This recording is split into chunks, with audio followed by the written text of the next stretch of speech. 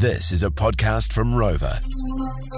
Second charge, Charlie. You know, that's a name you give to somebody. You know, you give them one shot. Quite cool fame. You said like 10 chances. You give them one chance, they don't come through, but you're like, okay, we'll give you another shot. And that person today is represented by the small talk king of My FM. His name is Fraser. He joins us over the phone. Morena, brother. G'day, Morena. Fraser.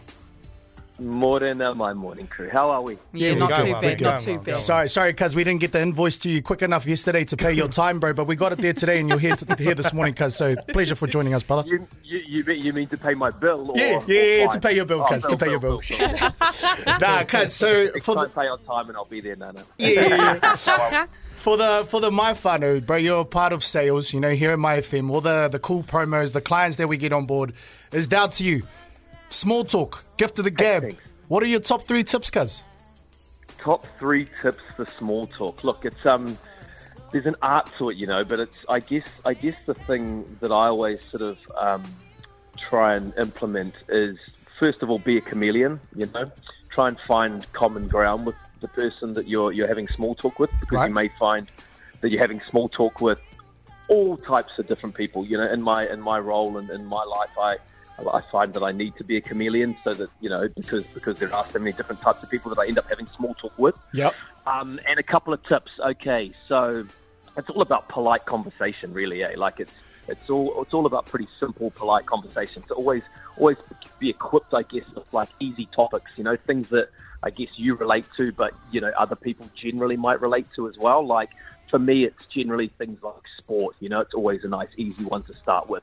Or I'm a shoe head, so, you know, it might be fashion or shoes or something like that. Or travel's a good one, you know. Just have little topics that you can sort of always, I guess, go to start that small talk. Got you. Yep. And then another thing is, you know, look for signs with people. Like, you know, friends and whānau, that's always an easy one. Like, you know, like it might be that you see a ring on someone's finger, so you can say to them, "Oh, hey, you're married."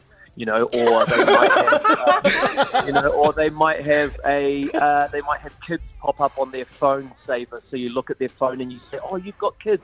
How many have you got?" Or it might be, you know, whatever it is. Find a sign so that you can then, you know, it might be that someone's got a tattoo. So you say, "Oh, you've got a tamoko. You're Māori. Where are you from?" You know, find little signs so that you can sort of start that small talk and flow into conversation. You know what I mean? Yeah, I get that. Fraser, I like that. Bro, my next question is, bro, you're in small talk. You're crushing it. They're talking, they're chatting up. Now you want to leave. How do you get out of those small talk conversations, bro? What's the easiest way to get out of there quick? You generally, if it's like, and if it's me in a hosting situation, like with a work thing or something, I just generally look over at someone else and say, "Oh, look, I'm really sorry. I've also got to go catch up with that person too. But I'll come back and see you I'll come back and see you shortly, though, eh?" Power move. All right. And then smoke bomb. Be polite. Always keep it polite, but then smoke bomb. All right. Okay, Fraser, so you're telling me if I was to walk into the My FM staff kitchen right now and, you know, try and establish some common ground, maybe long weekend, maybe the All Blacks game coming up this weekend, and then just build from there else?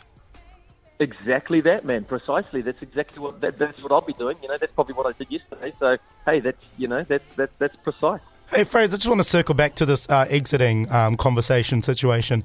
Now, let's assume no one else is in the room and it's just you two. How do you now find a way to get out of that chat? And if there's no excuses, you can't look anywhere else. That's deep, you know. That's when I guess that's when you build on the art, and you just have to take one on the chin and go, you know what, I'm gonna go a bit deeper here, and I'm gonna continue this conversation, and that's when you that's when you start asking questions and listening, man. That's part of what I do too. So it's a tough gig at times, but you know, sometimes you just got to settle in for a bit longer, I guess. Yeah, that's why you make the big bucks, and we're run over time right now, brother. We've run out of budget, but we appreciate you this morning, Fraser. You have a good one, cuz? The king of long talk too. Yeah,